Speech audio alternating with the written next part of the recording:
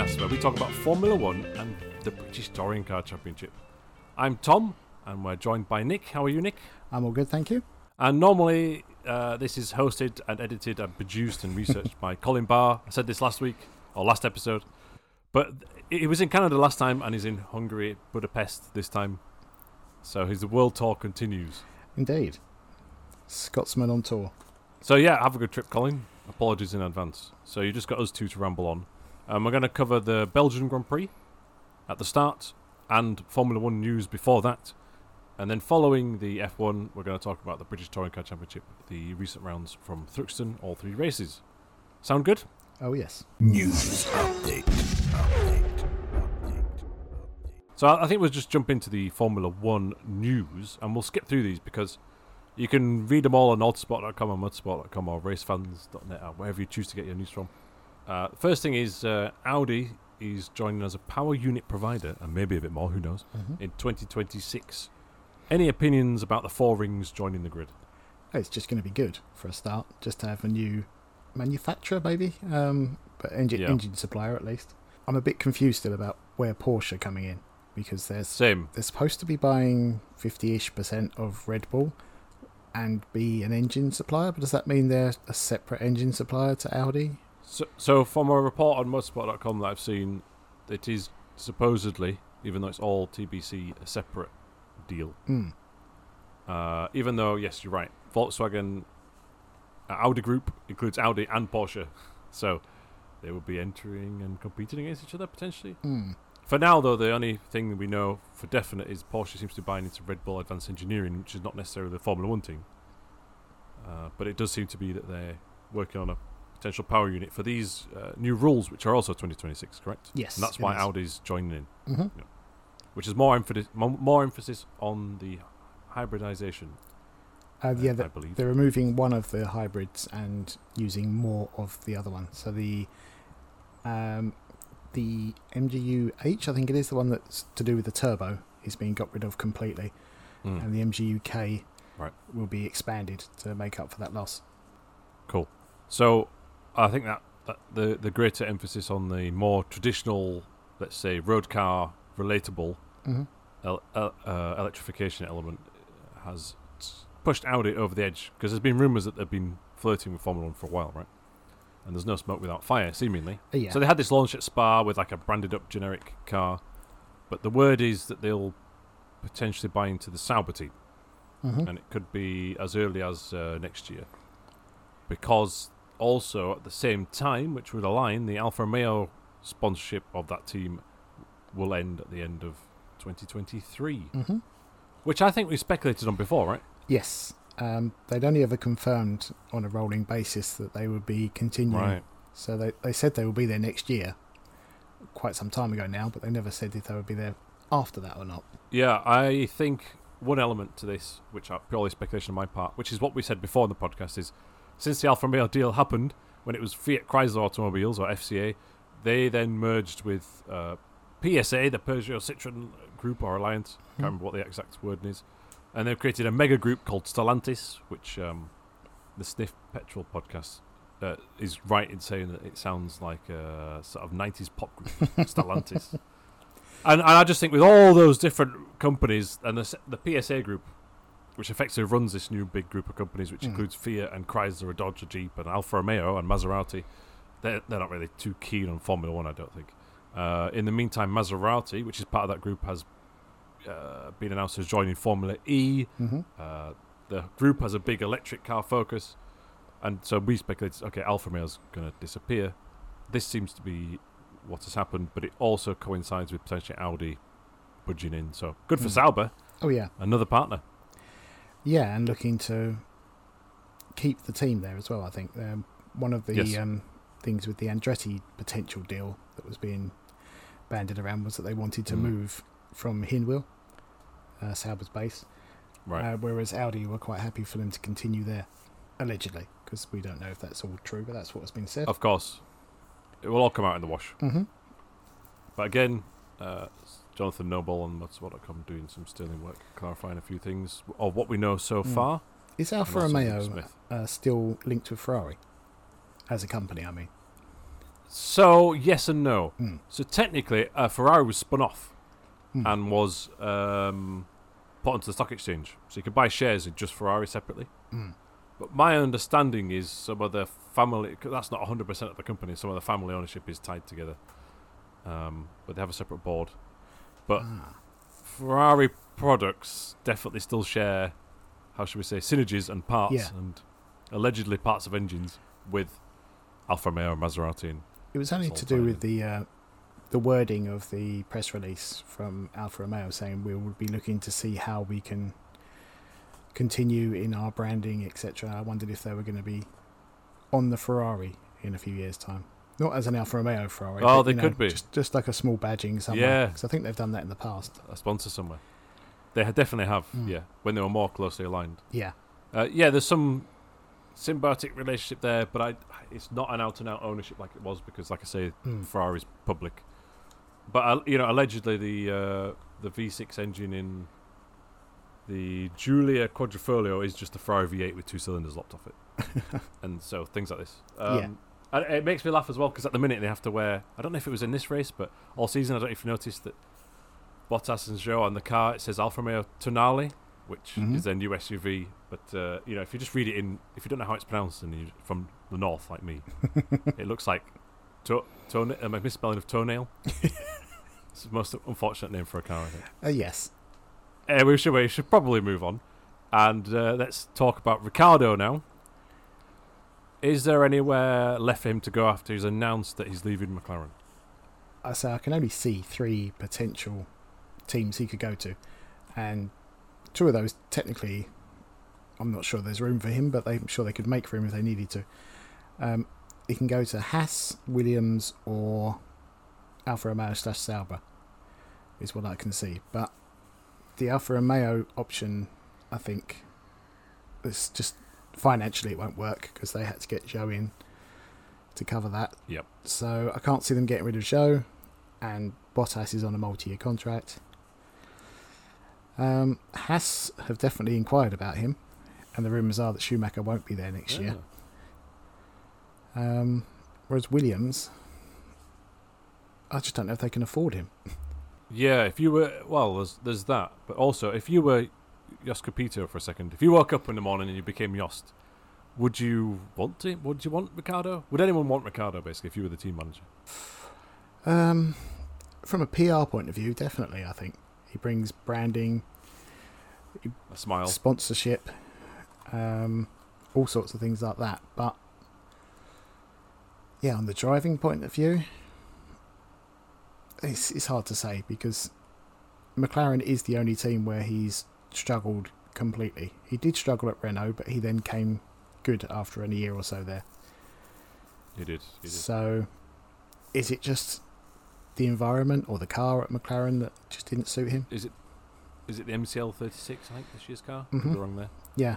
I think that is a very good point. It's clearly been smashed by Norris, and Norris is vastly more inexperienced. But he's no mug. And it could be a mental thing.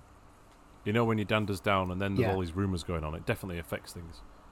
There have been a couple of times this year where he's done okay, but all too few far between. And now there's just nothing going on there, is there? No. Yeah, it could just be one of those things where if he's in even an average car next year, all of a sudden he could find that spark again. Yeah, plus McLaren is basically revolving around Norris. He's on the long-term contract, he's the star, right? Yeah. Whereas if he went to one of these lower teams, he would be the de facto number 1, I suppose. Or he would not be the number 2. Yeah, that's true. And that can make a big difference. I think the initial thing was, they'll just switch across to Alpine, but now there are unsubstantiated rumours that Gasly could be going there. Ocon has been saying here by Adam Cooper and Motorsport.com again that Ocon's tensions with Gasly are magically disappeared, which is perhaps a tell. Do you think that's a good move for Gasly if that happens? Oh, it's one I've been saying for a few years that Gasly will end up at Alpine, or Renault, as I said originally. And I think it does make sense for both parties, because where's Gasly going at Red Bull / AlphaTauri? He's not getting in the main team, and you're not really going to do much from the junior or sister team.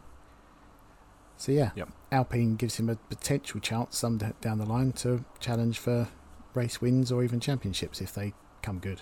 Which is a big if, but I think I fully agree with you. He's got to, if he ever gets a chance from any other team, basically, take it, because he has to know in himself that he could do the job outside of the Red Bull. I'm going to say Red Bull content pool, but that's their image media library. But talent pool is what I'm looking for. Yeah. And so I really hope that happens. But again, we'll have to see. Ricardo could end up there still. There's all sorts of things going on, when it comes to contracts, as we've seen recently with Piastri. It could all go the wrong way up, let's say. Speaking of which, was it Monday you were saying the contract recognition board had a discussion, but it's not decided yet? That's when they were supposed to meet to discuss the Piastri case.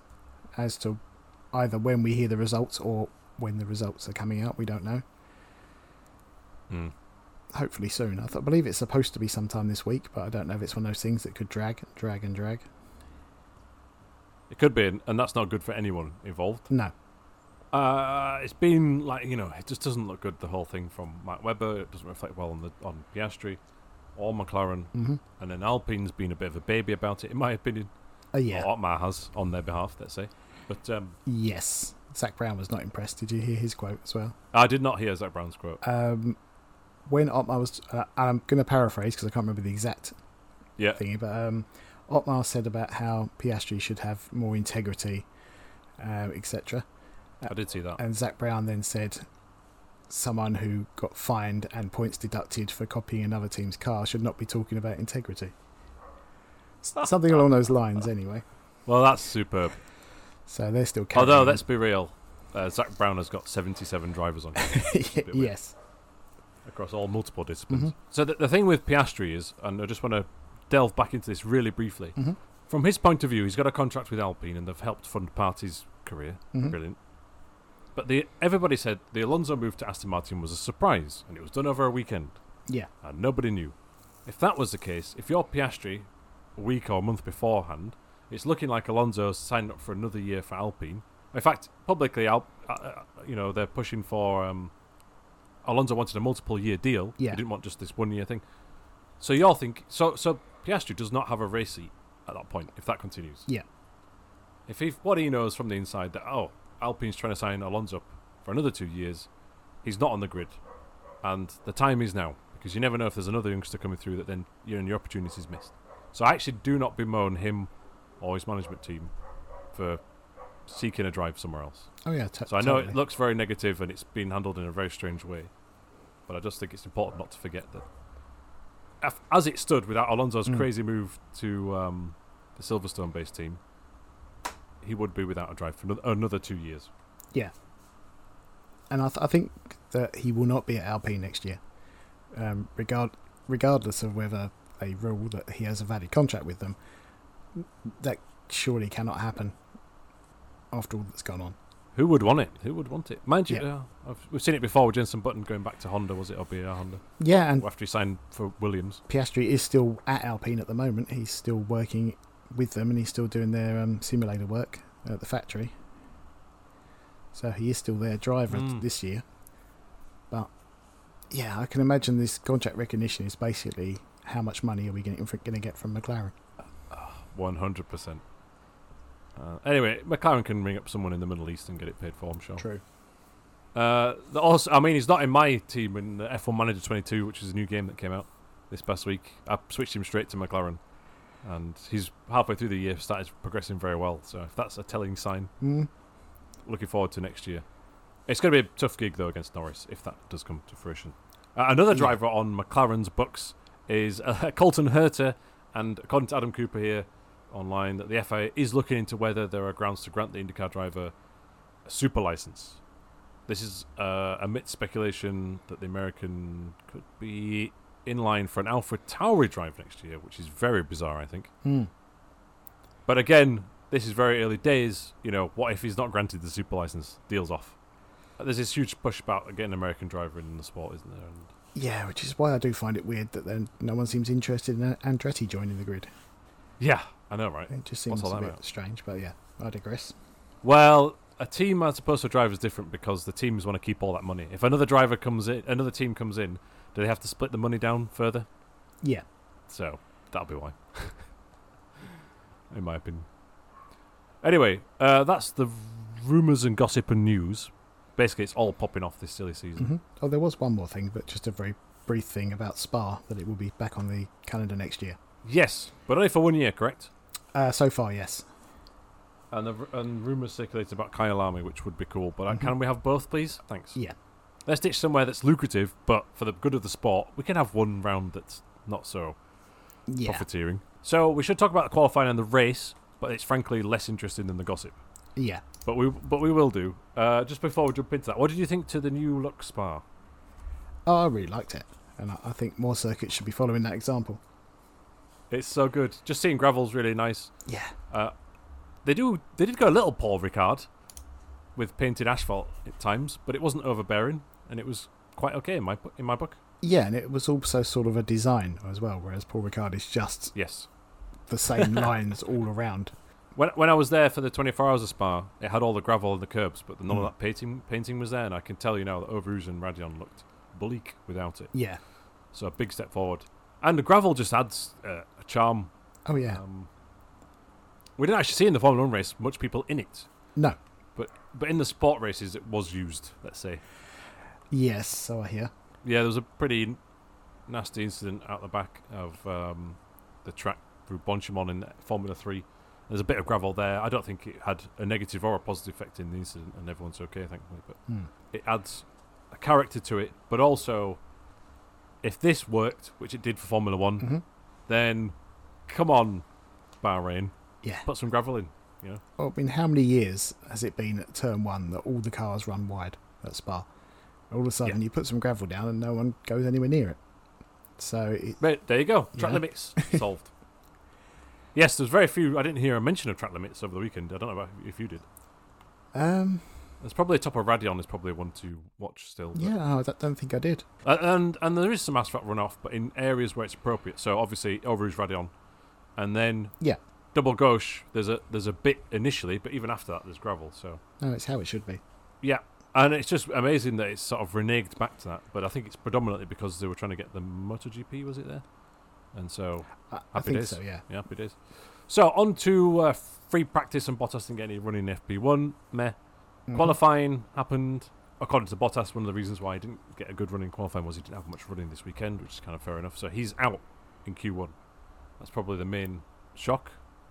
Yes, he already had a penalty as well, didn't he? Right. So it didn't matter so much for him. Not too much of a point there. And then looking at the qualifying results, it's very difficult to understand where the heck who did what because of all the grid penalties. But yeah, basically, Bottas, Tsunoda, Magnussen, Latifi and Vettel miss out. Vettel by 0.002 of a second to Mick. Yeah. Which, hey, those are the breaks. Yeah. Q2, it's all much of a muchness with your Schumachers, your Strolls, your Zhous, Gasly, Ricciardo, all missing out on Q3. Yeah, Albon was the good one from that. Incredible. Not only did he make it to Q3, he wasn't even 10th, was he? I think he was 9th quickest. Straight line speed seemed to be the old Williams trick at this venue. And it reminded me a little bit of Giancarlo Fisichella in, was it 2009? But it didn't quite pull off to the same effect. Yes, the old Force India, wasn't it? Yeah. Strip all the wings off, send it. Yeah. Now, Latifi, unfortunately, comparatively, was abysmal. He was saying, though, that in his one-time lap he messed up and he'd been quicker in all weekend and he just messed up the one time. Well, I'm afraid you're paid to not mess up in that one time. Mm-hmm. And it does happen from time to time, but Latifi does happen several times. So no sympathy from me. No, he has got a new chassis now over the last few races, which he says, judge me now, I have that. Okay. So we will. Yes. I thought it was funny on the Williams YouTube channel, the little PR for the F1 Manager game. There's Albon versus Latifi. They're sat in a room when they're playing it, and Latifi crashes on Latifi's game while he's playing it, and the radio message comes up: beep, my bad. That's true to brilliant. life. Yeah, amazing. Yeah, it's well worth a watch. The other thing from qualifying, Mercedes very slow. Hamilton very upset, being 1.8 seconds off. It was, yeah, that's ridiculous. It is ridiculous. But I think also, yes, Mercedes are not doing very well, and Alonso out-qualified them, but it's just the gap between Red Bull and Ferrari and the rest of the field, as opposed to Mercedes being particularly terrible in comparison to the rest of the grid. Although, just to clarify as well, Ocon was quicker than both Mercedes as well. But still, this gap between the top two teams is just phenomenal. Yeah. Max went quickest even though he didn't need to. Yeah, I mean, it did improve his grid position, but yeah, I don't think it would have mattered where he started for this weekend. I tweeted after qualifying, actually. I'm going to pat myself on the back a bit. The pace of Red Bull and Ferrari is so much that it doesn't really, Leclerc and Max will at least be fighting for the podium. And in the end, I underplayed that. It's been clear all season, though, that those four cars are just half lap ahead of everyone else, minimum, in a race. So, unless there was going to be an accident, it was going to be at least fourth position. Yeah, I mean, I can't remember what the track was now, but there was one track, wasn't there, that Mercedes were particularly competitive at. And apart from that, no one's been anywhere near them. Yeah, exactly that. And so Sainz then did a good job, I say, to out-qualify Perez. Yes. But he had a slipstream from Charles Leclerc, who went out on the his first trip out of the pits in Q3, accidentally went out on brand new tyres. Ferrari's fit the wrong set, which I believe then potentially he might have had to use at the end of the race when he tried to get fastest lap. So therefore they weren't new, they were mildly used. Not ideal, but no big deal either, according to Charles. So that was qualifying, other than we had all these penalties for, was it engine changes? Well, yeah. I gave up trying to keep track of it all. But ultimately, Max started in 14th, because even overnight, Tsunoda decided to start from pit lane with an engine change. Yes, and then Gasly had to start from the pit lane as well. Yep. Right at the start of the race. I don't know why that was. There was some kind of electrical issue, I believe. So, race starts, and the big thing is everyone gets through clean apart from Hamilton and Alonso. What do you make of that incident? This is at Lecum. Hamilton's going around the outside of Alonso for position number 3 at the time. Yeah, it was a nice move in theory by Hamilton, but he left no room for Alonso on the inside, which is, to me, what caused the contact. And yes, he is washing out ever so slightly. He is getting a bit understeer. On the curb, so he's still not in the middle of the track. But yeah, I see that's totally Lewis's fault, which he later admitted as well. Although he did say it's because he was in my blind spot, but it's like, yeah, but you still knew he was there or thereabouts. Yeah. That was the reasoning. But he was completely honest and said it was his bad. And I've watched multiple different interviews, and he only once says the blind spot thing. I think it was to Sky, but in other interviews, he just first thing he says, it's my fault, and I couldn't agree more. But the car is thrown in the air, and it's wild. Yeah, I can't believe he continued. I know he didn't in the end, but he was still going at racing speed for another half a lap. With a little bit of smoke coming out of him and dropping positions, but still pressing on. It could have been a puncture at that point, but then he gets a radio call, stop. Yes. Which was like in. I'm going to say also, how did Alonso continue? Yes, that's a very good point. 0 damage, seemingly. Unless there was some, out of alignment or something, but as far as we can tell, certainly the front wing wasn't damaged and there was no puncture. And he had a good pace through that race, right? It was the wheels that came together is what launched Hamilton up, rather than bodywork. But very fortuitous. I mean, bad that he's in that position where Hamilton squeezed him, but lucky in a sense that he was able to continue on. And he says his PR line, I'm convinced that he's had this waiting and ready, this line. This guy only knows how to drive starting first. Yes. Forgetting 2007 when you're in the same car and you were... I know it was a long time ago, but that's an equal comparison when you're in the same vehicle. Yeah. I understand that it's heat of the moment frustration. I believe Alonso has kind of backed out of it a little bit in interviews afterwards. Yeah. I mean, he says he hit me, what an idiot, and I'm not disagreeing with that in any way. No. Apparently Lewis had the hump about that part of it rather than the other part. Being called an idiot rather than the other bit. He said he didn't care, did he? He didn't care. It's probably the best thing to not care either and move on. A lot, Fernando loves his PR games. Looking forward to his book that's supposedly coming out in a month or two. It's going to be interesting. Yeah, there's also this forlorn shot of Hamilton walking around the perimeter of the circuit from behind, which I found eerily bizarre. It was spooky in a way. Start of a horror film, wasn't it? Yeah. I'm not sure if he knew he was there or not, but that was very bizarre. It's a long circuit to walk back from. So he had plenty of time to stew on that one. Similar time, is it Latifi uses a gravel? The only time I'm probably going to touch on the gravel. He gives Ocon a very wide berth and spears back on the track and clips Bottas, and Bottas is out, stuck in the gravel. Yeah. Originally, I'm thinking, well done, Latifi. Ocon's trying to go around the outside of him, and he holds on to it, but he holds on to it by going a bit too fast around the next bit, and then ends up in the gravel on the outside. Yep. And then spears back across the track. Caps off a turgid weekend for Bottas there. Very unfortunate. I don't think he could have done anything else in that scenario. No. Just behind that, Stroll also runs a bit wide onto the gravel and comes back on in front of Max. And if you watch the onboard of Max's first lap, it's a bit, it could have been an incident, but it was all fine in the end. Yeah, well, he runs wide because Vettel put him out there, which that's a good point. Enjoyed. Sorry. Yes. Or as I wrote down on my notes, Vettel puts manners on Stroll. It was just, you're not going past here. 0 Fs given because his dad might own the team, but he's out. He's retiring. Yeah. He's not even going to another team, so. Exactly. Fair play for giving it a fight. Then there's a safety car and Leclerc has to pit early because allegedly Max Verstappen's tear-off is actually inside his brake duct because they're running quite close in the other stages. Don't think it would have mattered anyway. I think Max would have got him. I think Max had quite a tentative first lap, which is clever. And then from that point in the race, it's just each lap he does an overtake, basically, with DRS or under brakes. It's just the pace differential is ginormous. Yeah, he's learnt over the years, hasn't he? Especially at a track like Spa, there's no need to go all out on the first lap or two because you're going to make the places up each lap anyway. Especially with such a quick vehicle. Yeah. I'm not taking it away from Max. It's a team effort, and that car's clearly very quick in a straight line. It's only the Ferrari and the other Red Bull he has to worry about in terms of latent pace, right? Yeah. So Sainz is leading, but everybody then, relatively early to the race, Max is only a handful of seconds behind, and it has a sense of inevitability about it. Yeah, normally a safety car, you just think, oh, this is going to liven things up, but it kind of killed the race. Yeah, because Max is close to the other cars. Everybody's a bit not bunched together, so there's less chance of an incident. So he can just pick them off one by one. Although Sainz did his best to liven up the restart. Oh, I forgot about that. He completely missed the corner, didn't he?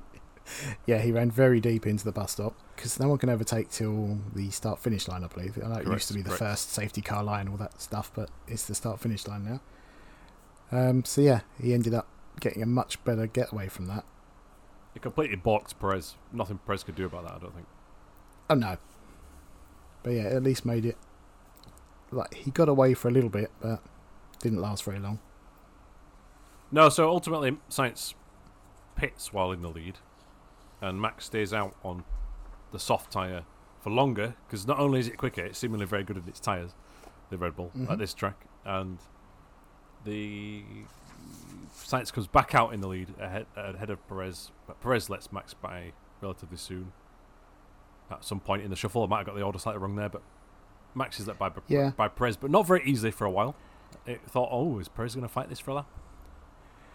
Max puts in a radio message and things soon switch around. And then he overtakes Sainz on track. It was lap 12 that Max got in the lead. I know that was when Sainz pitted, but it's still 12 laps to go from 14th to first. Yeah, and then he's back down again, and then he's ahead again. And then Perez catches up to Sainz as well, and it's like a sitting duck scenario. So he's up to second. And then we're sort of watching the midfield, and there's a lot going on. I just didn't care for it because it's all straightforward DRS stuff. I don't know what you felt about it. I mean, every overtake, it was just like, that's the same as I just saw last lap, but with two different cars. And there's no challenge to it. There was one overtake, the second lap after the safety car, where Albon overtook Ricciardo, which was without DRS because it hadn't been enabled at that point. Props for Alex. Yeah, I know he's got the fast car, but it was still it shows that you can overtake at Spa without the DRS. So, should we have it there? Oh, interesting. Yeah, so not every circuit could necessarily have DRS. I like that. Oh, even if they have it where they have it on the start-finish straight, don't they?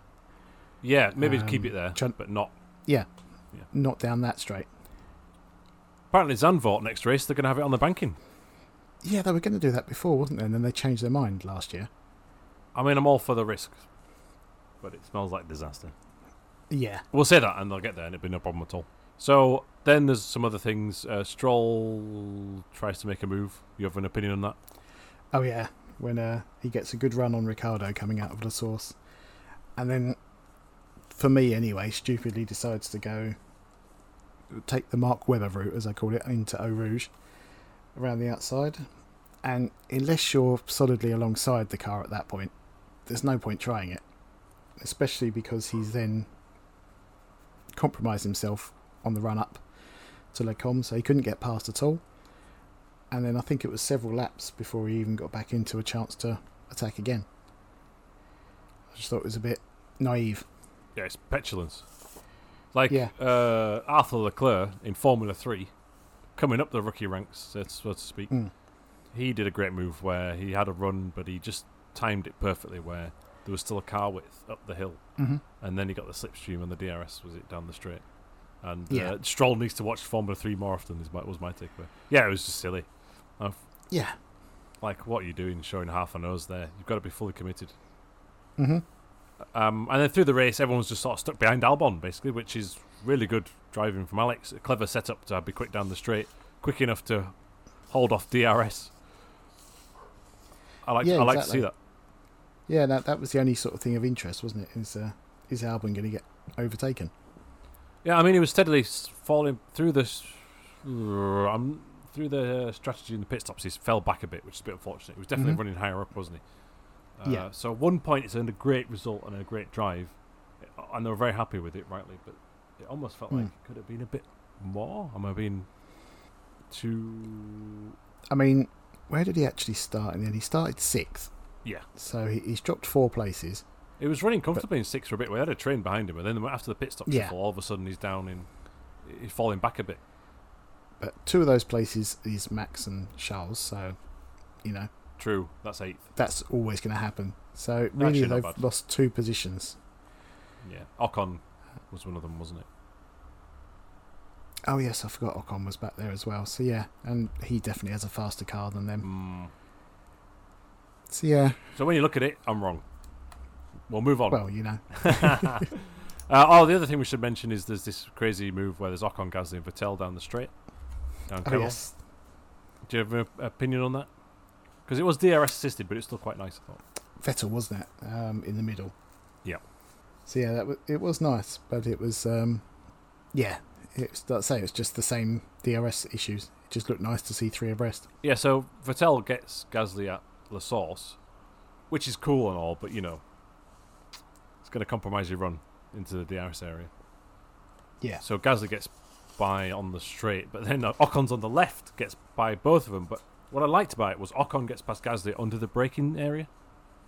It's not in the straight. And then what I also liked is, didn't Vettel send it back down the inside a couple of corners later in a move where... Oh, yes, he did, didn't he? Yeah, and that was not DRS assisted or anything. And it was like, so he clearly doesn't care at the minute. He's just, bam, I'm going to outbrake it. It's like, so it is possible. I love that. Yeah, too many comparisons to the 2000 move of Häkkinen, Zonta and Schumacher, though. It's not the same. No, because that was a back marker. Yeah, and no DRS. Both lapping. Yeah. But no, that was probably the only interesting thing at that point. Yeah, it was. I kept thinking a safety car now would liven things up. Well. I did write Latifi, you're up, but it didn't happen. No. So that's basically the race. Verstappen won it, and we sound quite down on it and resigned, but it was a peerless drive.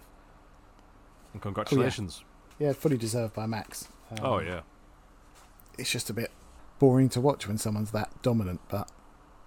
Yeah, and let's be clear as well. The car's amazing, clearly, but he smashed Perez. If you think about it, he started, 13 positions behind him on the grid. Yeah. And I know there was team orders probably towards the end, but still, to even get in that position is very impressive. Exactly, yeah. Team orders can only come into effect when you're behind him. Yeah. And yeah, he got there very, very quickly. And allegedly, they've denied this whole rumour of a lighter chassis or something, and suppose they have to run a higher ride height because of the compression at Eau Rouge Radeon. And Red Bull still gets a lot of downforce even though it's running a bit higher. Yeah, supposedly the next race might see it close up a bit because of that. We live in hope. Exactly. Oh, one other thing I did like from the weekend was Mercedes' numbers. Yes. Was that a tribute for something? It was to mark, I think, 55 years of AMG existing within Mercedes. There was a big white background in a circle, wasn't it? Yes, it was reminiscent of the Red Pig Mercedes. But it was just really nice to see because it was so clear what the number of the car was. Yeah, true. You knew exactly who was who. Mm-hmm. Well, maybe they keep it. I'd love them to. But maybe not. They could probably make a load of die-cast models and make a load of money, though. The one-time use. Oh, yeah. Get it in now. Semi-tempted, to be honest. Mind you, it didn't win, so... On to, if you're finished with Formula 1. Yep. So we said we're going to be quicker there, and it's been 45 minutes, I think. British touring cars from Thruxton. 3 races as per usual. And we start with Snetterton. Because I don't know if you saw in the coverage, Nick, that they showed a new angle of the Collard versus Ingram incident. Yes, I did see that. I'm trying to remember that. Looked like to me Ingram turned in. Yes, and it wasn't even a new angle. They did show this angle last time round. Oh, did they? I didn't spot that. Wasn't during the race, was it? Was it later on? I think it was actually just after the race. They quickly showed a replay of it, but only very quickly. Because at the time I remember saying there was a gap there. You did? And I thought it was worth going for, and then I sort of backtracked on that. Whereas looking at this, yeah, it does feel a bit hard done by on Collard for that one. Yeah, I understand why the Collard camp would try and appeal the decision, which was overruled. But as he's gone for the dive, if Ingram turns in at that point without Collard there, he's cutting across the grass on the inside. Yeah. So it's clever. It's clever. If those are the rules, then fair play. So anyway, there's a whole separate podcast about that, but now with the extra context, just thought I should clear that up. So just going into the weekend, Cook has 9 Thruxton wins. Tom Oliphant joins hard for a round. Although now we know there was not much point in that.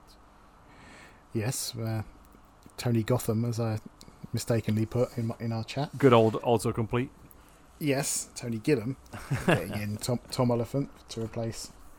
I still can never remember his name. It's Will Powell, isn't it? I always remember it's Powell, and I always think. But yeah. It was racing his BMW overalls, so I don't know if you saw that. Oh, was he? No, I didn't see that at all. It was so last minute, he didn't have any actual branded up stuff, so he was just there in last year's BMW livery. It's quite good to see him back there. He was never going to do particularly well with no time in the car, etc., but it was good to see him. So a couple of things came out of the qualifying session on the Saturday, half an hour as per usual. Collard had steering rack failure in free practice, which knocked his confidence a bit, because apparently even though it wasn't at full speed, it was towards Church Corner. Then what I didn't realise is on medical grounds, he doesn't use the hybrid button like everybody else. He has a paddle. All right. Because after a karting incident when he was younger, he doesn't have the range of movement needed in his wrist.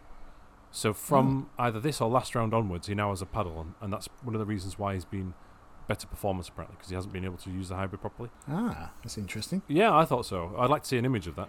And then also, I didn't realise that Paul Ridgway, or at least now is his engineer, who he used to do Adam Morgan in the Wix days, and also works for the Lincoln Co. WTCR team, who is on an indefinite hiatus because of tyre rules, which we mentioned before. And he's an established engineer, so that's a good team behind him. He's definitely stepped up in recent rounds, so... Yes, totally. A couple of reasons there. And I should also notice that you can rewatch qualifying again on the ITV BTC website if you go to the news section. There's a post there, but you can't watch the races online at the minute, which is a very normally they're much quicker than this. Again, I just want to clarify: we knock the coverage in some form or another, or uploads every other week. It's free to air coverage, sometimes in HD depending on your subscription package as well, and on the internet for free. So that's amazing. So I just want to clarify. I think it's brilliant. It's just they haven't uploaded the races, And the YouTube channel continues to be lackadaisical in its approach. So, on to qualifying itself. We had Dan Camish snatching pole position at the last gasp attempt. So what happened in the session is everyone went out, set a time early on, and then no one could beat them. There was actually a few people going off the track. I wonder if it got dirty. I wonder if the temperature changed. But then Dan Camish did manage to snatch pole position. He was in second right at the end by... Whoa, what's that? A very small margin. 1700ths? 1700ths. Yeah. And he was convinced to go back out by his engineer, as Yes. Camish didn't want to. He felt he couldn't improve. Now, I don't think this was a new lap qualifying record. Interesting.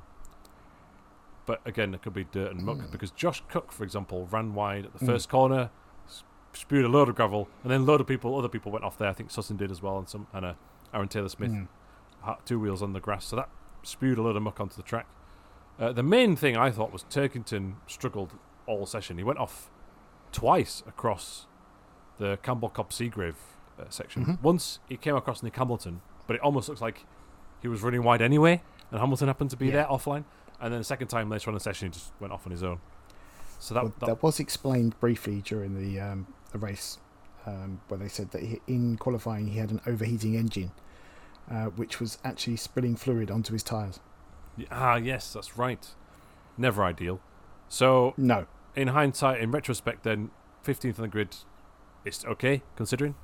But the other championship contender, Ingram, was down in 13th. And I was thinking, maybe hybrid does have a good effect in qualifying here. But if you're saying there's the engine issue, I can't account for Ingram. But no, well, Ingram apparently just had a poor setup, is what he put it down to. Yeah. But the other thing that was interesting to do with that is that, yes, Turkington, for instance, was best part of 9/10 off of pole. But he was still only 2/10 off of 6th. Right. There was a big gap from 6 upwards, basically. Yeah. And as well as Turkington being close to that, there was also Collard, Plato had an identical time. Collard set his time first, so he's ahead, and Rory Butcher was 1,000th behind that. So the two Toyotas separated by 1,000th. Wow, that's 3 positions on the grid by 1,000. So I guess Ricky Collard gets 10th because he said it first.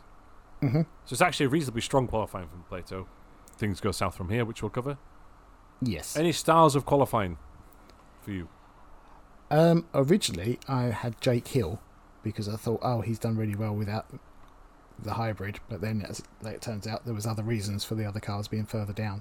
Right. So for me, just the 2 Vauxhalls, but 6th and 7th. Yeah, Hand in 6th and Crease in 7th. I noticed on a pre-race interview, Crease was saying, when me and Josh Cook were teammates, he taught me everything I know about this track. And I was like, And if you look, in qualifying, he does do the Josh Cook line through Goodwood, which we should have touched upon, because it seems to be only Crease and Cook that use it, which is still weird. Maybe Plato did, I didn't see it, but I don't know. Yes, repeat that again. You need your brave pills for that. You do, but Crease was doing it. Crease it!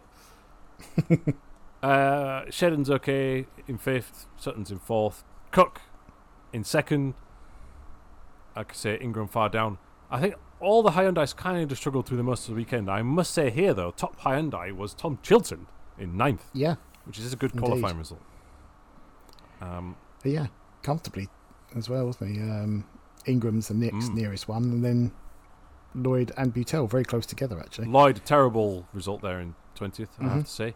This is on the weekend. He secured sponsorship from Bristol Street Motors for the rest of the season. So a new livery on him and Butel's car, which is wonderful news. Unfortunate that the performance wasn't very good this weekend. Yes, but I mean, will this be his first full season, or did he actually finish the Vauxhall season? I can't remember. But he's always has budget issues, is what I'm getting at. He's always having to step down from drives and things, so I'm really pleased for him to be able to see this one out. I think he did the full Vauxhall one, didn't he? Was that last year with Plato? Yes. I think he did. So this will be his second full year. I think so. Yeah. You're right, before that it's Eurotech in the Hondas, on and off. Yeah, there was one team, I can't even remember, where he signed for them and then never got to race, did he? I don't think. Oh, I think you might be right there. I can't remember who that was now. No, I can't, but... Anyway, we enjoy his YouTube channel. I think he's based nearish to me, somewhere in West Yorkshire as well, so that gives me extra pride. But anyway, We should probably move on from qualifying. Near his home circuit of Croft. Near his home circuit of Croft. So, let's not go there. No, let's not go there. So one other thing from qualifying was George Gamble, 17th. Oh, of course. How can I forget? Pretty average, that. Yeah, it was. But then the BMWs, with the exception of Jake Hill, they were all together on the grid, 14th, 15th, 16th and 17th. Yep. Yeah, it's not like Adam Morgan smashed him or anything. He was ahead of him, but it's Jake Hill is the standout performer there in that particular vehicle. Mm-hmm. And actually, to be fair, we were saying the last 2 rounds, or I was saying maybe, this BMW is too dominant. Not the case here. No. Thruxton is a front-wheel drive circuit, it appears, but... Yeah. The other thing is Rick Parfitt nearly didn't race because he qualified, then went to Carfest to play with his band on the Saturday night, then came back on the Sunday. Brilliant. So, then we should say that... Well, shall we start with Gamble Watch for race 1? Well, yes. He got a bit more TV time than he expected at the beginning because he just stopped on the outlap, didn't he? Yeah. Well, the formation lap. Now, this is the second time it's happened, at least, this year. Mm-hmm. I'm not sure what the issue was. I didn't see anywhere. No, I don't. But I believe he got back in the race, but he did. Not really. From the pit lane and after it had started, I think. Yeah. Not ideal. So after the Gamble Watch happens, the race starts, apart from Jason Plato, who doesn't start. And that wrecks his weekend, in my opinion. He has a very slow off the start, and then he's down back in the pack. But anyway, the main action is right up the front, where there's a very aggressive Josh Cook, in my opinion. Yes. Fired up. Yeah. Didn't really work out for him. So I think the context is, we said his championship's over, but here we come to Thruxton. He's the king of Thruxton, and he's got 9 wins already, as we've already said, so he's qualified his second he's got to go for the win. Aggressive. Send it. Yeah. So I mean, he does have to be, but it just didn't work out. Yeah, exactly. So Hill jumps him actually off the line, so he's already down to like 3rd. There, he tries to go around the outside of Hill into Campbell, but then Sutton also goes down the inside, so it's 3 wide. Yeah. Cook gets a bit of a wiggle on because there's contact between the 3 of them. Then coming to Cobb, he dives down the inside of Sutton, quite robustly, I would say. Mm-hmm. Yeah. They then come on to Seagrave, and how would you read it? But ultimately, his contact and Cook goes off onto the grass and drops all the way down. Yeah, I mean, I think it starts on the first bit when he goes around the outside of Hill. Yeah. And I think Cook then gets triggered because he's then pushed out by Hill. Yes. Because Hill is pushed by Sutton. Mm. And I don't think Cook realised that Sutton was there. And then he then dived for the inside for the next one, pushed Sutton out wide. And as they go through Seagrave, to me, Cook just turns in on him. I agree. Yes, Sutton could have backed out, but at the same time, why should you if you're there? Nah. For me, Cook, if he'd have just left a bit more room, he would have had much more exit speed anyway. So I think it was just a case of, let's say he was triggered from that first corner, or first real corner. Yeah, I couldn't agree more. That's twice in this podcast. I think we're agreeing too much in this podcast. I think it's outrageous. Sutton, no. To me, you come out of Cobb, you run wide, then you have to go left a bit to get the angle right for Seagrave, and Cook turns in a bit too early, and Sutton's got nowhere to go. He holds it by flooring the throttle, but he's on the grass and he's way down the field. Doesn't really recover all too well at that point. He doesn't, but he could also have retired. So exactly. I thought, that was quite a big hit. Is his suspension broken? But it luckily wasn't. Maybe it was in the door. And Shedden jumps everybody. Happy days for Gordon. So then we go further down the lap. And and then you see Sutton sliding sideways around. Is it Noble as well? At that point, I thought his car was knackered. Who's he alongside at that point? Shedden. Ah, yes, that's right. Shedden goes around the outside of him, does he? Yeah. Yeah. So, fair enough. Like, I made it, simplified it a bit that Shedden just gets to run, but he does hang on around the outside of Sutton, which is no mean feat. So we get to Church, and Tom Chilton nearly rolls it. How did that car not tip on its roof? He slews off the track at high speed, unabated speed, into the grass, and oh my word, it's so high speed sideways on the grass. I did feel really sorry for Chilton there, not just because of what happened, but Rowbottom was out of shape in front of him. Yeah. And I think they may have come together, Rowbottom was out of shape on his own, I should say. Yes. And Chilton's then has to check up slightly, and I don't know if he tapped Rowbottom or not, but that totally unsettled his car at the wrong moment, and that's why he veered off. To me, it looks like when he checks up, Butcher taps him from behind. Oh yes, that could well be as well. So he couldn't do anything in that scenario because, I mean, we'll come to an incident later on in race 3 where a similar thing-ish happens, I think. But yeah, you're right. But Rowbottom loses it. Catches it. Yeah. And Chilton has got nowhere to go, and there's just a what would you call it? A concertina effect. And he's fired off, but it is dangerous and sketchy. Oh yeah, it's a definite code brown. And obviously he's on the grass and he has to come in the pits. He's basically last. He carries on though, but I mean, ultimately, again, that's ruined his weekend. Like I'm saying, Plato's slow start puts him back in the pack. This is another one. Yeah. But that's not the end of the action. As we come into club. This is mad. So it's Collard looks to get shuffled out, doesn't he? Runs wide and smacks into the side of Hand. And they both Tokyo drift it. Rearward entry, like Formula Drift into the club chicane. Which is well saved, but then everybody cuts across the track and gains positions. Yeah. Insert rant that you've pre-booked. Yes. It was another thing from Rowbottom, actually, in that he's the reason that Collard goes into Ash Hand. Oh, you're right. Yes, I forgot that. Yep. Once again, not deliberately, but he's on the inside. Yep. And that a little bit of contact with Collard, which then pushes him out into Ash Hand. They then both floor it around what I would call the outside of the chicane and rejoin the track at a much higher speed than the cars that are already on the track. Which is dangerous. Yeah, it's very dangerous, I think. But Ash Hand, for instance, when he goes into that corner, depending where he is in relation to Collard, he went in either 7th or 8th position, and he came out in 5th. I mean, either way, whichever position, at the very least, he's overtaken, is it Butcher and Crease? Yeah, he's overtaken his teammate. And nearly got Hill. Yeah, I know, and had a run on Hill. That's the other thing. Yeah. And my first thought when I saw that is, all right, pretty naughty, but he's going to have to give those places back. And it was never, ever brought up in the commentary or the stewards or anything. It's outrageous. How many times have we had this conversation about Thruxton? Many times. It's every round, isn't it? Someone does something.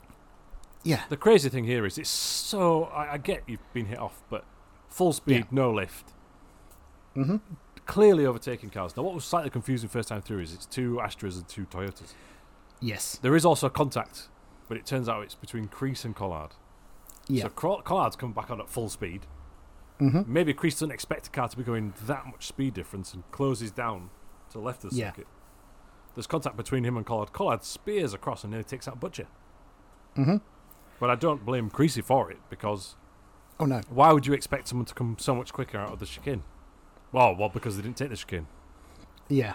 And I it still reminded don't me know of, what the answer is. Yeah, it reminded me of 2016 a little bit where, was it Matt Neal had a puncher and then Cook and Shedden had an accident. And Shedden ended up spearing down the track and ended up slamming into the wall way past the finish line. And the way Collard's car was moving, I thought, oh, it's coming towards the wall here. But he did hold it. But and then he had another moment coming out of Allard where he pulled across him. Was it Rowbottom? Yes. Yeah, it was. I thought that was dodgy as well. No, but I'm with you. I don't know what the answer is. But I'll tell you what the answer is. You've got to give them penalties or warnings or something. Yeah. I just think there must be some way to discourage them from even doing it. But you can't really put gravel there. No, I know. Because of where it is. But because originally I was thinking maybe like a thin strip of gravel or something just to do something, or like a Formula 1 style, you have to rejoin around this, etc. But there's just not enough room there to do anything safely, I don't think. No, there isn't. I agree. I'm fine with the layout. You just got to be harsh with it. Like, maybe they can't say, we can't reverse the position. Still give Ashand a penalty. I mean, it's ridiculous. It is actually... He had a great drive. Really good to see him qualifying well. Put in a really solid race performance. But for it to not even be noted, I've got a note down here that on the BTCC.net website that Ollie Jackson in race 2 received a verbal warning for having retained position after shortcutting the circuit. Well, blow me down. Why doesn't Ash Hand even have that? Yeah. How talk about inconsistent? It's actually it's unacceptable. I'm riled up. Yeah. No, I was watching the whole rest of the race, just angry about it. Yeah. Right. Because, let's say, if he's done it, that's fair enough. But yeah, penalise him somehow. But it's the fact that no one even seemed to realise what had happened. None of the commentary, none of the broadcast team, none of the stewards.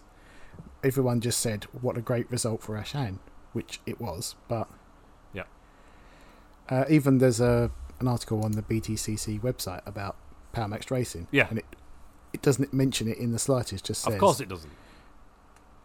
Did really well. He was, a career best of 5th. Both drivers forced to take evasive action, but no mention of him making up all this time. No, it's ridiculous. And Collard did the same thing, but obviously had his moment and his spin and fell back. So there's no punishment. But it should at least be a warning, a verbal warning, if they're giving those out for rejoining in such a fashion. Yeah, I mean, he didn't even lose places. He gained 2 minimum. So you can't. Yeah. It's madness. The rest of the race, Gamble retires again. Yes. Not sure what happened there. Broken suspension. We didn't see, but one of the Infinities had a suspension failure at that track when they first raced there. I'm wondering if you clip a curb too much in a rear-wheel drive car and it's a bit fragile. I don't know. Could be. Pure speculation. Jade Edwards tries around the outside of Church. I mean, credit where it's due. That's gutsy. I did like her quote afterwards. I don't know if you saw it. No. Because there was an accident in the sport race, quite a big accident, which I hope everyone was okay. There was a lot of just talking going on in between the races because there was no sport races. But yes, Jade was interviewed about it and she said, it did make me laugh. They say you need balls to drive this circuit. Well, mine are just higher up. But yeah, no, it was very gutsy from her. And to be honest, I think it was one of her best races. Not one of her best results, but one of her best she races. got shuffled down. But I had down here as well that Jackson overtook Edwards off the track at the chicane, but he didn't even receive a warning for this. And wasn't it because Buttel was slowing away or something? Yes, that was later on, a few laps later. But yeah, same thing. He cut the middle of the chicane rather than going around the outside. Right. But yeah, he still did that to gain a place and doesn't give it back. Yeah, don't give it back. That's it. And then Edwards gets the quick fit banner on the front of her car, and she presses on. Where I'm thinking, should you pit? But she has to slow down. But ultimately, she does finish the race, and I don't think they had to change the engine. So okay. No, she said the advertising hoarding was high enough up that the water pressure wasn't being affected. She then got an oil pressure warning, and the team told her to back off while they checked it. And then it was discovered that it wasn't going to be an issue, so she got back on it. But by this point, she'd lost all the places. Yeah. So unfortunate, but all right. Fair play for cracking on. Yeah, Ashan did get a black and white flag for track limits later on in the race, but I don't think it was for the whole chicane issue. Basically, track limits is measured at on the inside of Church. Interestingly, for the first time, I believe. Yeah. And so that's the only thing I saw. Mm-hmm. So end of race 1. Anyway, after all that shenanigans, Jam Camish dominates. Another victory for him in the Napa Ford, and his first pole position, wasn't it, as well? Shedden's in 2nd, Sutton in 3rd, Hill in 4th, Hand in 5th, shouldn't have been, Butcher in 6th, Robot in 7th, Crease in 8th, Ingram 9th, and Turkington up to 10th points. So then, on to race 2, that's the grid. Off the start line, Sutton gets ahead of Shedden, so Camish gets the lead, but Sutton, crucially, is up to 2nd off the start. Yeah. Butcher tries on Hill, but fails. On the first lap, Plato loses more positions, so he's had a slow start in the first one, and then in this one he's down to 18th by the end of the first lap, or the opening salvo, I think. Mm-hmm. He tries to force Collard off, but Collard has none of it, and Plato gets sideways. Yeah, it was similar to the Cook and Sutton one earlier, but much more aggressive between both of them. Yeah, I mean, Plato pushed him wide, but Collard's just rightfully not backing down. And I think Collard was well within his rights to stay there. Oh, yeah, I agree. And so you reap what you sow, in my opinion, on that one. Mm-hmm. Yeah, that was definitely all Jason's fault on that one. Oh, 100%. I don't know what's going on there.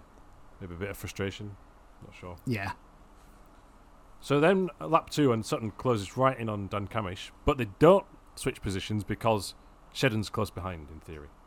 I do think there was a window, but it didn't happen at this point. Yeah.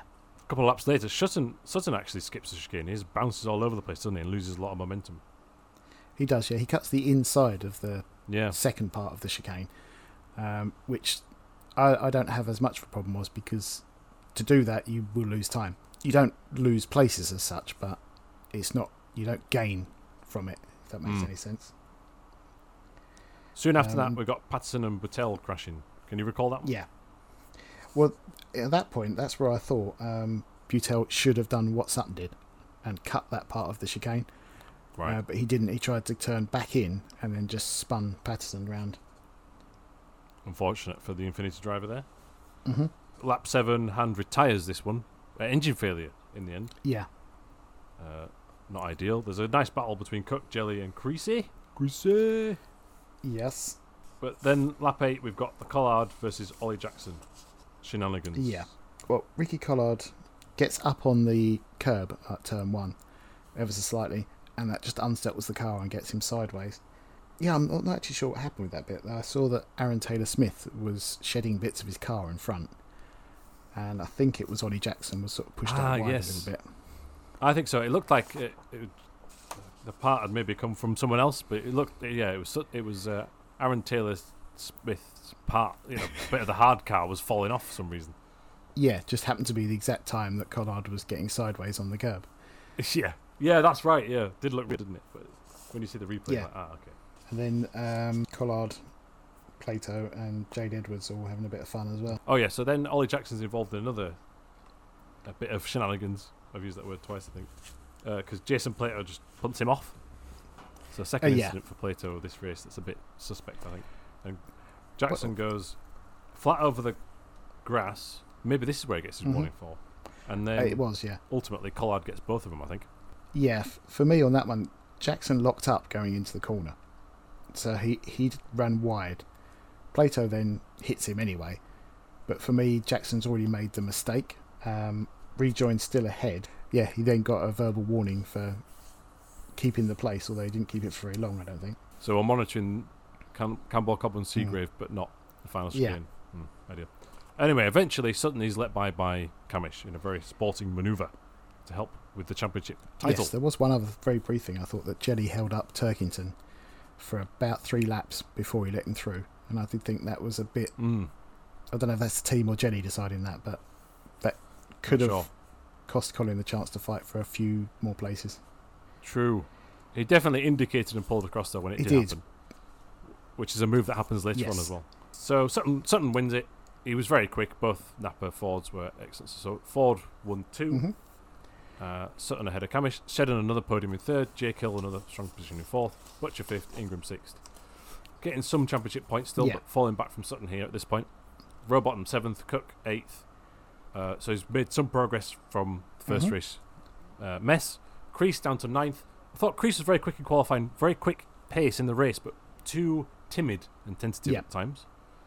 Turkington up to 10th, so again losing out some points to Sutton there, but still getting something back. Ash Sutton then does the draw. I mean, it's legit. I've got no problem with it. I just don't think that the drivers should do it. I agree with that. At the very, get Paul O'Neill. He's around. He can do it. Yeah, they always have guest people come and do it as well. But if there's no guest, the winning driver does it. It just seems a bit odd. Yeah, no, that's not. Oh, and George Gamble finished 19th in that race as well. Stephen Jelly, is it P11 is drawn out? So Jelly's on pole position, which another thing where there's a sense of inevitability about it. You sort of think, well, Turkington's going to be passed soon. Yeah. Before the race starts, though, Ada Moffat apparently has an exhaust come loose. I'm not sure he actually entered it in the end. I didn't see that. No. And Nick Hamilton, at first it looks like he's completely missed his grid box, but he's trying to enter the pit lane. So clearly an issue there. It's not as embarrassing as Ollie Jackson at Donington earlier on in the year, which still makes me laugh. So at the start, it's this time the turn of not Plato to get a poor start, but Creasy. Yeah, terrible. The BMWs rightly disappear. But Cook is on the attack, and he has to be because he knows the BMWs are not strong in the first 2 laps. This is his chance to win. He's a bit desperate, but he gets 2 amazing moves done. The first is his signature move, the Cook at Goodwood. 2 wheels over the grass, gets the run down into Church. You think he's going to do that the next lap on Jelly, but he doesn't. He dive bombs him into the final few corners. And then it's goodbye, see you later. Jelly eventually does the indicator trick again, and Turkington's through. into second. You're sort of thinking, well, Jelly's ahead, but for how long? Yeah. I think in this race, Butcher skips the chicane and overtakes Ingram, but it's awkward because Ingram and Rowbottom tangle slightly. So that slows them up, but Butcher still gets ahead because of the chicane cut. Yeah, again. And then we need to go to Gamble Watch because he's attacked. Plato just dive bombs into the chicane by looks things. Smashes him so hard it breaks Gamble's right rear suspension. Plato gets a puncture. Gamble has to retire. Plato does go back out but retires later on. Yeah, no, I totally missed this. I don't know what I was doing at that point. I saw Plato go in the pits with damage. But, yeah, you've got to watch a replay of... it's the replay of Cook passing Jelly for the lead, and you can see it in the background. See, I completely Plato missed just it. slightly misses the turning point, thwacks Gamble, and they both go off. Plato cuts the chicane but gets a punch, and Gamble, it looks like he just spins and rejoins, but as he rejoins, his right rear suspension's like completely smashed. So it's testament to how heavy the hit was, I think. No warnings or nothing for that one, but it does look suspect. So then we've got also Sam Osborne packed up at Campbell Cobb and Seagrave. I was like, straight away, safety car, but no, especially as that was exactly where Ollie Jackson drove straight across. That's my point. And Turkington did it twice in qualifying. If you lock up there, you go straight across, and there's a Ford. I know the day was delayed and stuff, but come on. It's completely broadside in the way it should have been moved. Should have been moved. There's areas and barriers and parts to push that to the side there. There's lots of good battles. We're watching Aaron Taylor-Smith on board and Hands in front of him pushing through. Yeah, Hand was doing brilliantly in this race. Yeah, he was on point.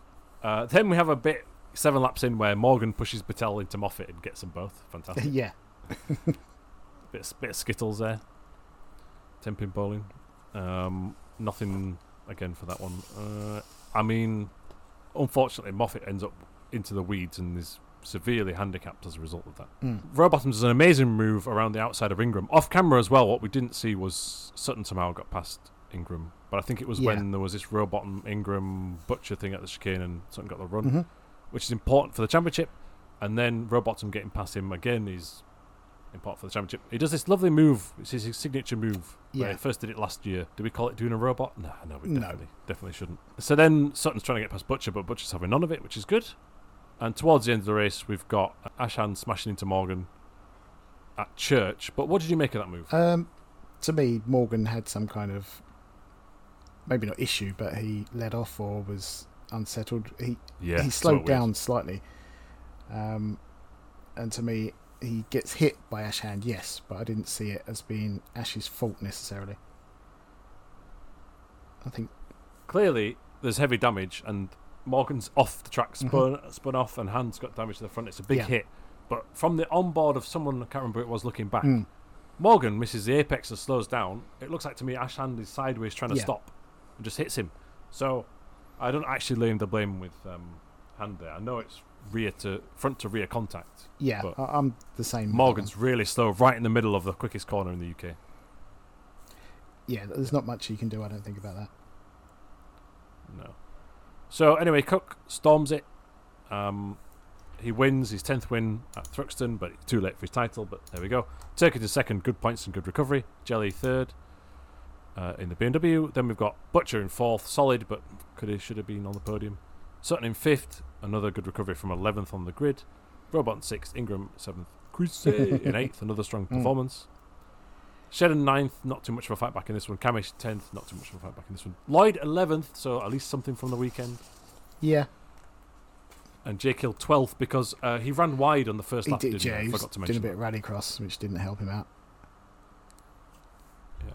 We should also say that Rowbottom's fastest lap in the first race is the fastest lap of the 2022 season, thanks to Inside BTCC. Interesting. Stat. Other tracks will not be as quick as that. Unfortunately, in the sport races, we had two terrible incidents. So in the Quaife Mini Challenge Trophy, car 98, Jonathan Sargent, he hits side on in between Goodwood and Church High Speed. There's a big group of like five or six cars, and he spears out.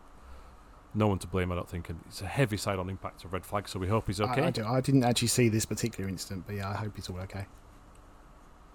It's, I'm going to use the expression again, but unabated speed side on into the driver's door. It just and it comes to a hard Sounds stop. so scary.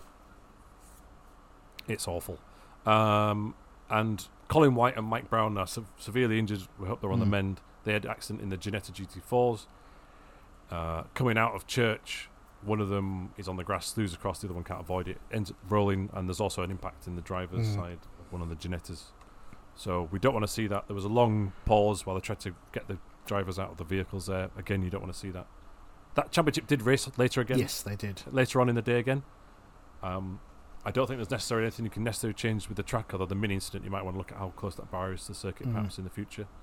We've seen at Church how they've really extended out that grassy area now and really improved the barriers. People used to end up in the Simon Belch used to end up in the trees.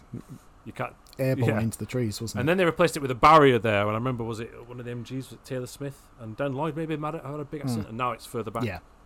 So maybe they can look at that. But it's two unfortunate incidents, and we'd never like to see that. So we just wish them all the best. Yes, indeed. So we'll just quickly run through because we need to dash. But the championship standings for the British touring cars. There's no point looking at Formula 1 because Max has won it. Yeah. So Turkington still leads. Sutton led after race 2, but Turkington still leads. He is 6 points ahead, so it's very close. Sutton is right in there. And not too far behind still is Ingram. Yeah. 5 points back from him is Jake Hill. So they're all to play for. Cook's out of it, Butcher's out of it. Yeah, the top 7 are mathematically still in it, but realistically it's the top 4, isn't it now? It's the top 4.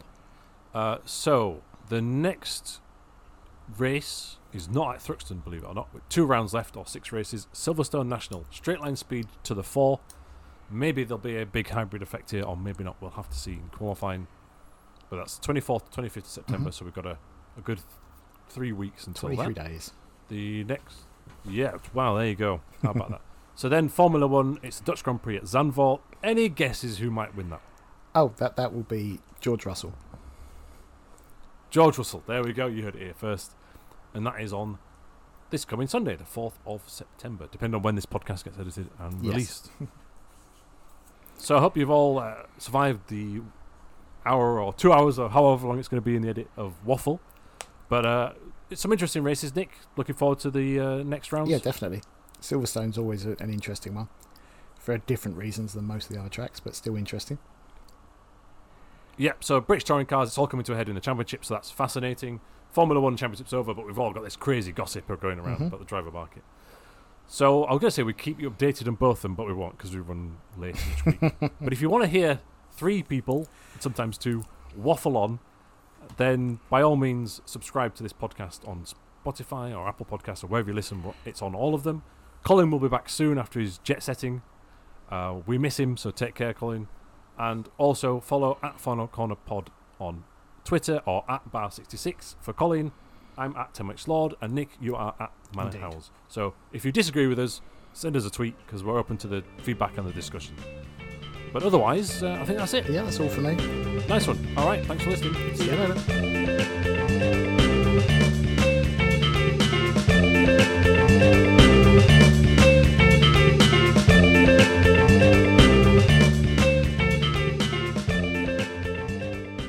Out on the Final Corner podcast feed. The Final Codcast. Brilliant. Yeah, the fishing podcast. Yeah,